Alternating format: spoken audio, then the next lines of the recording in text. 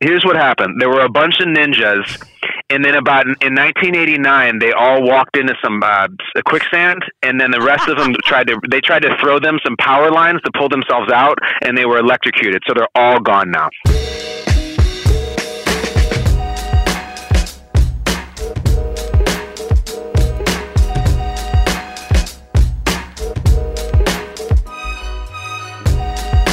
What it is, what it do. This is Rambling, your weekly Rams podcast that gives you insight of the team and news from around the NFL. I'm your host and team reporter, Serena Morales, coming at you from Agoura Hills, California. As we head into Week 14, the Rams are now 7-5 after a big win against the Cardinals. With just 4 games left, they're preparing to face a very, very, very good Seattle Seahawks at home in the Coliseum. This will be their 5th primetime game this season. Joining me today is one of the hosts of Good Morning Football on NFL Network. Prior to that, he was an executive producer at the Jim Rome Show. This man is more than a pretty face that works in sports. He also a pretty face on the show Days of Our Lives in the Real World. And get this, he was the CCN MVP out of Stevenson High School back in his glory days, and he claims he can destroy you at Tecmo Bowl. Kyle Brandt, welcome to the podcast.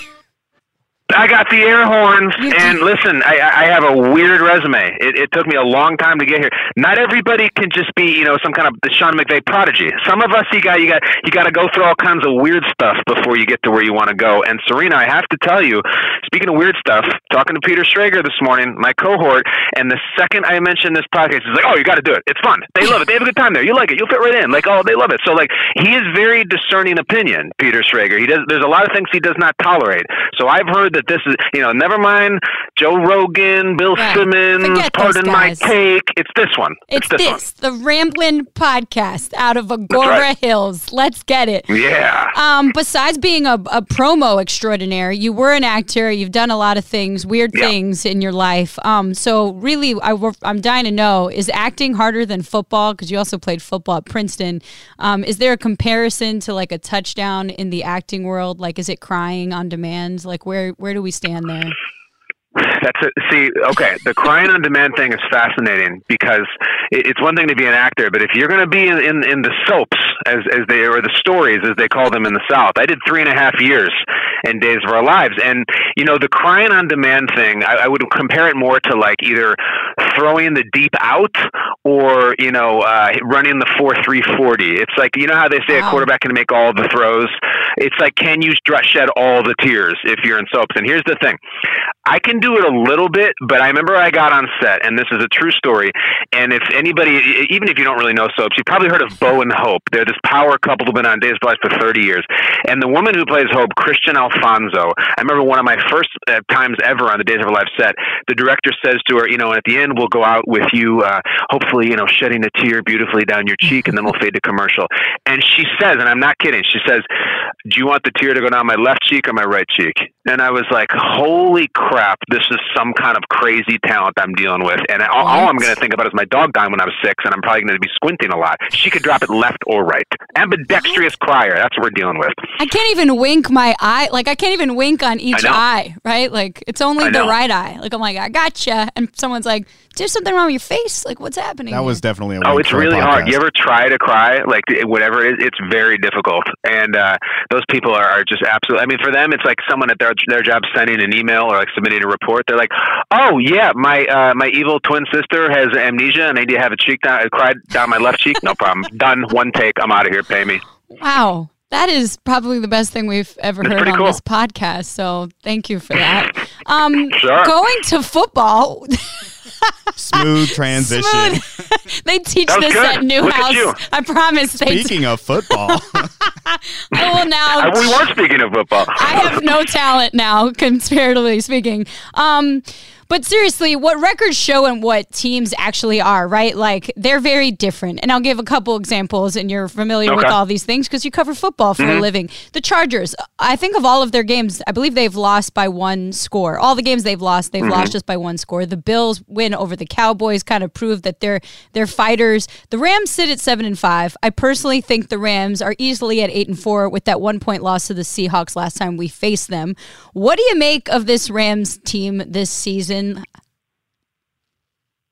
So So you're saying that the Seahawks loss was like, well, it was sort of a win. Yeah, I mean, it totally was biased close. here as I'm the team reporter, but who's to say? Who's to say? I mean, I am not a team reporter, but then if I was someone like that, I might retort that. Well, then if the Seahawks one counts sort of as a win, does the Ravens one count as 3 losses or just 2? Because all right.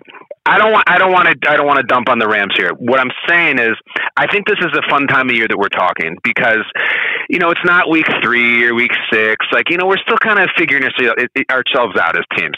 We know who everybody is now. Like, I don't care what your record is, where your standings in. Like, we know the good teams and the bad teams, with very few exceptions. I think there's like maybe 2 or 3 exceptions out of the 32 that we still don't know, and I think the Rams are one of them. But it's like, I've been waiting a long time for this engine to really turn over. I don't know if you guys have sat through The Irishman, the new movie Yes. with Pacino.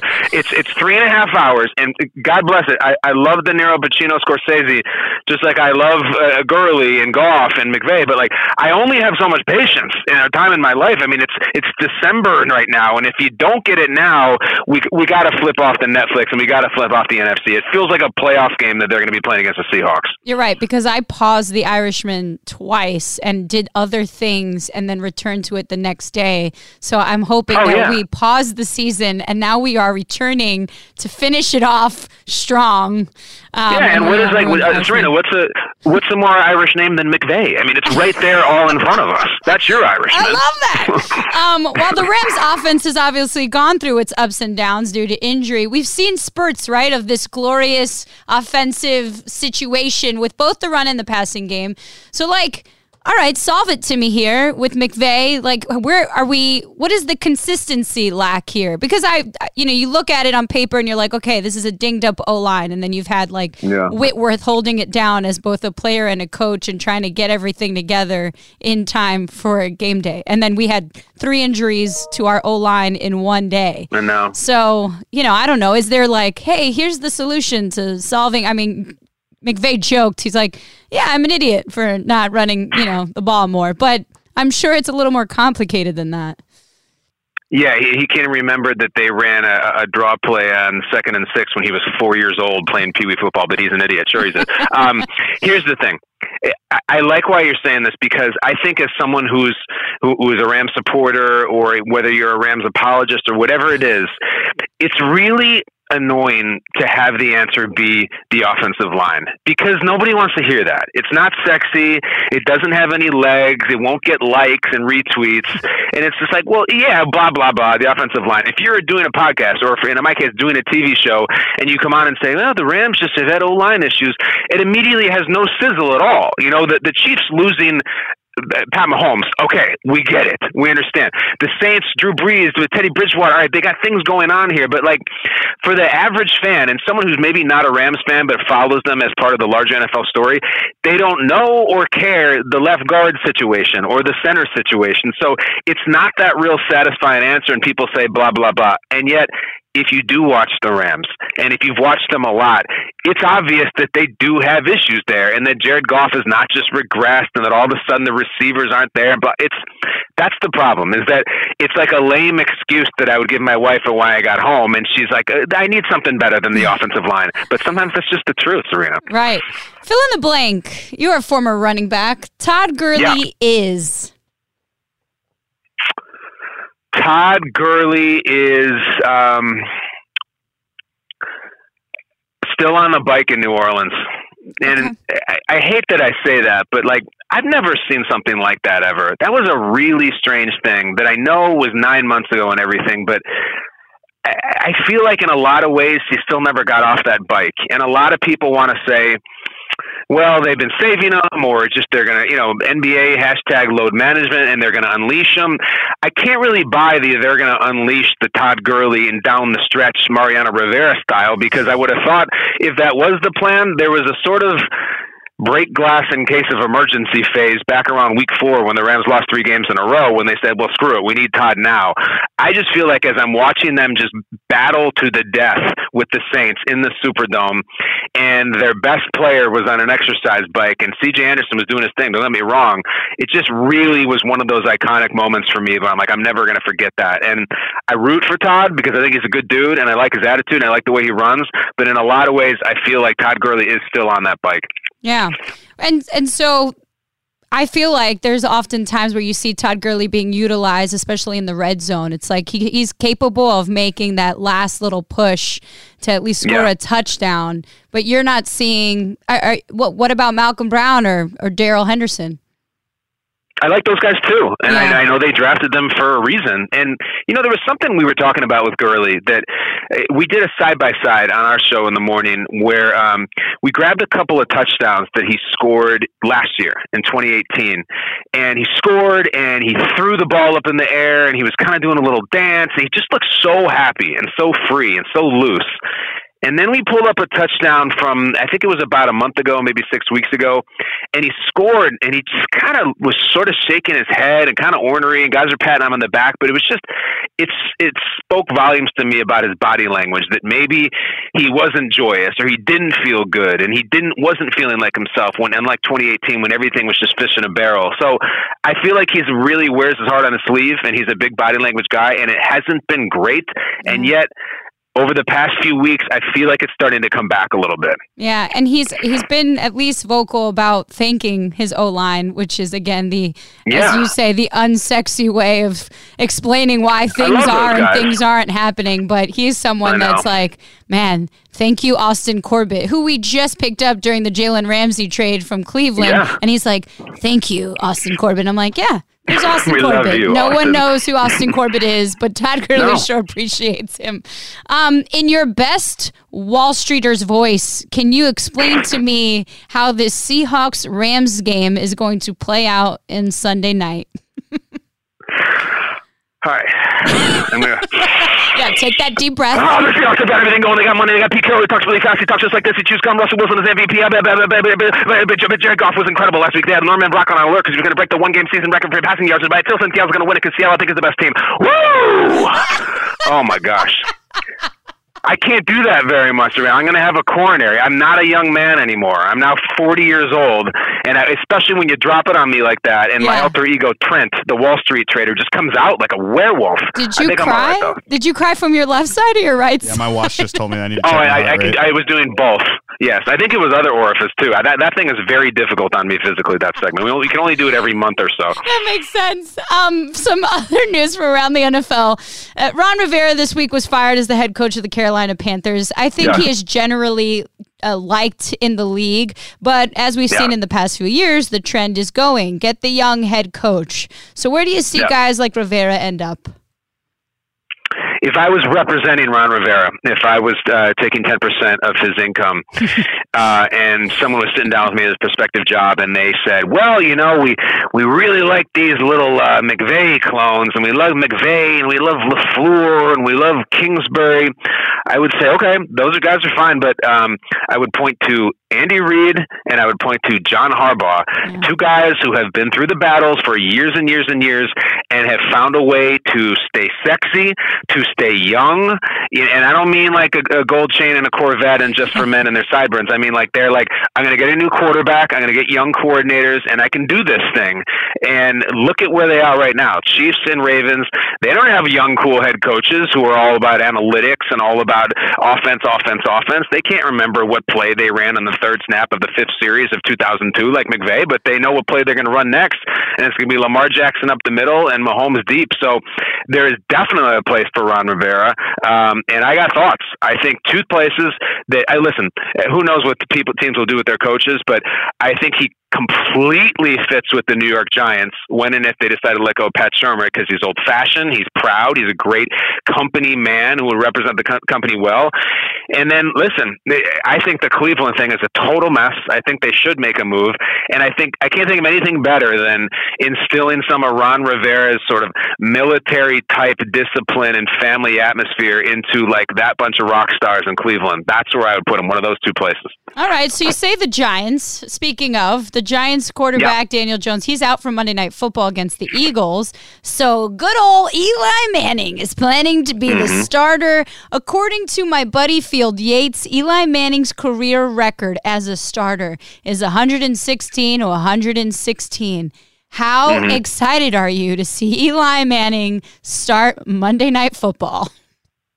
It's so funny because I got a jolt when I saw the news. I really did. I said, this is awesome. And it's, obviously Field Yates has nails on the record, 116 and 116. But isn't it interesting that, like, that does get brought up? And I've heard the 116 thing. So if Eli just plays this one game, and let's say Daniel Jones returns, that means that this record of Eli is going to be talked about for the next 50 years of his life. Absolutely. So it's like, which column do you want to be 117? In a way, it feels sort of like a life playoff game for Eli. Like, there's sort of stakes here because if he loses this game and then never starts another one, which is very possible, for the next 50 years, including when he's up for Hall of Fame debates, someone could easily say, sub-500 quarterback. That's it. He had lost more games than he won.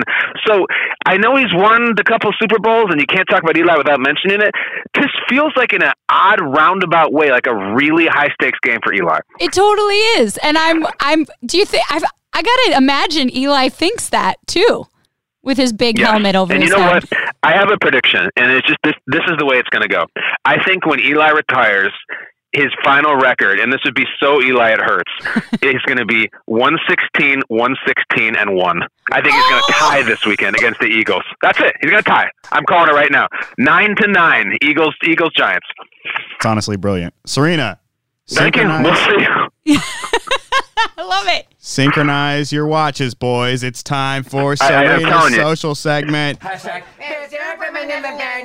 We found that noise on the internet. Yeah, that's from not a popular sketch. So, Kyle, you retweeted some images of Jack Nicholson living his best life, eating pizza, smoking cigs, floating in the ocean. You also tweeted, I don't give a damn how old I get. I'm always going to get a thrill from bringing a beer into the shower. I'll high-five you on that. High five. Yep. We'll switch it up. What's the last meal that you took into the bathtub / is there a perfect meal for the tub? Ooh. First of all, I don't know you guys had Borat sound drops on this show, and now I respect it even more. Now you know why Shregs had it. He was like, get this. Oh, that's it. I think every meal. First of all, I'm a 40-year-old man. I don't take baths. I'm not a serial killer. I mean, who the hell takes baths? What am I? Maybe I don't even understand that. Let me get this straight. I'm dirty. My body has sweat and or soil or whatever on it. I'm going to get in a body of water, a small one. It's going to come off my body, said soil and dirt. Then I'm going to sit in it for a while and then get out and then towel off. Like, I've been sitting in the mud the whole time. Why am I clean? I'm all about that. I know I don't take baths either because I'm like. You literally said before the show, everybody takes baths. No, I said, I'm thinking of like the football players who put Epsom salt in the bath, yes, but we can offer this as a hot tub situation. Like, do you do you have to have sushi because you're in water? Like, is it a fish only type of that's meal? Interesting. Yeah, or you could go with something like amphibious that like is both in and out. I don't know what that'd be. Frog? No, listen. The only calories I ingest in the bathtub or the jacuzzi are liquid calories. Like I'm talking about like a Cabernet or champagne or anything. I don't know if you guys talk to people who have like I don't know like a club sandwich with them in the bath, but I don't. No, if I'm in a bath, first of all, I'm drinking hemlock so I can end my life. But in a jacuzzi, I will do wine or champagne or something like that. Okay, smooth. Much more relaxing. I mean, come on, because plus I better not be by myself in that jacuzzi. Like, it must be with my wife. Right. So, yes, we'll have an inebriant and we'll have a night. All right. Another situation involving meals. What about dine-in movie theaters and getting a full meal during a movie? Yes or no? I've done it. I've full on gotten like Yeah, I've been sitting there watching, I think it was, like Ant-Man and the Wasp while I just bury chicken Parmesan. Wow. Fork and knife. Listen, I fork and knife. Yeah, never, not even like chicken strips. Like I have a full on. I might as well have a lobster bib on while I'm watching this movie. Yes, I have done it before. Here's the thing: the game's changed. When I was a lad, I would go to the movie theater and I would get the Milk Duds and the popcorn, and whatever it is. Now it's like they've got these crazy souped up movie theaters that encourage you. They have a full menu. It's everything short of a foie gras while you watch, the Avengers movie. So yes, I sat there. I did a when in Rome thing. I sat right next to my wife, and I ordered a chicken parm and a big old glass of wine again. And then the craziest thing is, because I'm a fiend, I had popcorn for dessert. Oh, and it was one of the best movie experiences I've had. I'm not apologizing for anything, you guys. Oh, there you go. Okay, so it is International Ninja Day. Obvi. Of course. And I don't know about you, but growing up, I thought ninjas were going to be a much more prevalent occupation in society. Yeah. Mm-hmm. Where are all the ninjas? Where did they go, Kyle? It's a great question. They're that good. I think they just ninja'd their way out. A couple things were hot in the 80s. There was a lot of ninja talk in the 80s for me. There was a lot of talk about quicksand. Oh my gosh, we just talked about this. You did? Yes. I thought that was going to be everywhere. I thought quicksand was going to be a big part of my life, and it was really terrifying. And then the other thing, there were a lot of PSAs about this and a lot of education. To my life, I have never encountered power lines down in front of me, but I was told as a kid to stay away from them. And there's always a puddle. There's always a puddle. Yeah. So I have the answer for you. Here's what happened. There were a bunch of ninjas, and then in 1989, they all walked into some quicksand, and then the rest of them tried to throw them some power lines to pull themselves out, and they were electrocuted. So they're all gone now. All the ninjas are gone. That's it. That's why we have International Ninja Day, just to keep them right. R.I.P., bro. Yeah. R.I.P. Yeah, the quicksand thing, I was always like, oh my gosh, I grew up in New York. I'm like, I hope I don't walk into quicksand today. Like, where are you finding? Yeah, and it was a wrap. Like, if you walked into it, like, you were going to sink and die. Like the horse in Neverending Story or in The Princess Bride, you're dead. So I thought it was going to be on every corner, and it's gone now. It's gone. It's quicksand, ninjas, power lines, and saxophone solos and pop songs. They're all gone, and they were big in the 80s. Was there anything else that you thought from your childhood that you haven't encountered like you thought? Like for me, like the boogeyman also never showed up. Mm-hmm. And as a child, I used to keep my eyes open when I slept because I was like, listen, this guy's not showing up when I keep my eyes open. And so I'm just going to sleep with my eye open. And then, you're a 5-year-old Serena in her room and your dad comes in to check on you and he's like, whoa, why is my 5-year-old daughter's eye open? Out. Yeah, she's got a twitch or something. I'm like, dude, no boogeyman. We're learning things about you now. Yeah, like Serena, now I'm alive. Was the boogeyman under the bed or in the closet or like whatever? Know. We don't know. He never showed up because I outsmarted him. But now he's not even around. Like now I pass out so hard and ain't no boogeyman. He's never shown up. Mm-hmm. So he probably also quicksanded. Quicksanded? Yeah, I had a similar experience.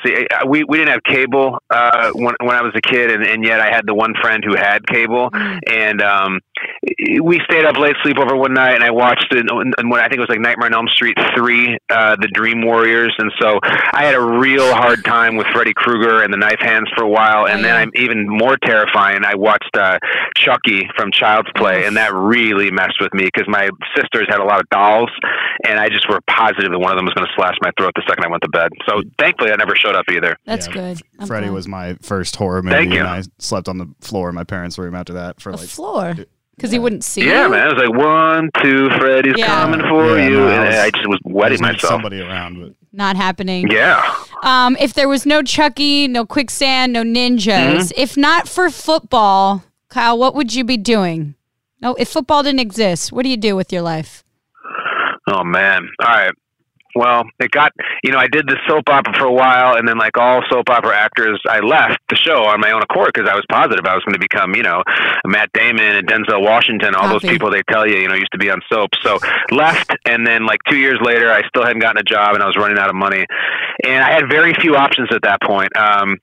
one of the options is to go kind of towards where you guys are in the Valley, and there's the adult industry there, which I was not going to do. Yeah. And thankfully, then football came back into my life. So what the hell would I be doing? Welcome to the Valley, Christ, Kyle. I don't know. I'd be an influencer and try to pose with the right kind of deodorant on Instagram and hopefully get $50 for it. I don't know what I'd be doing. Football saved my life, guys. Let's get serious. This is a very special episode of the podcast. I don't know what I'd be doing. I'm not making a joke. I was 27, unemployed, like running out of money, and then Jim Rome emailed me kind of out of nowhere and got me back into the game, and running back into football after playing it in college was like seeing an old girlfriend at the grocery store and be like, oh yeah, we had a thing, like let's get back together, and then we've been together since. Did Jim Rome watch Days of Our Lives? Like, did he go, you know what, I haven't seen you on the show, are you okay? Yeah, no, like with his goatee he should be on Days of Our Lives for sure, but no, I don't think he was familiar with it. I think that actually has something to do with him hiring me, the fact that he hadn't watched it. Because if he had, I don't think I would have gotten a job. There were some dicey scenes I did. Oh, man. Well, I appreciate it, and I'm appreciating that football is in our lives so that you are employed and not in quicksand. That's it. That's our 18th episode of Rambling. Kyle, I appreciate you coming on the pod. Don't forget, for those looking for all things Rams, make sure you check out the other team podcast, Rams Revealed with JB Long. He caught up with Rams linebacker Dante Fowler earlier this week.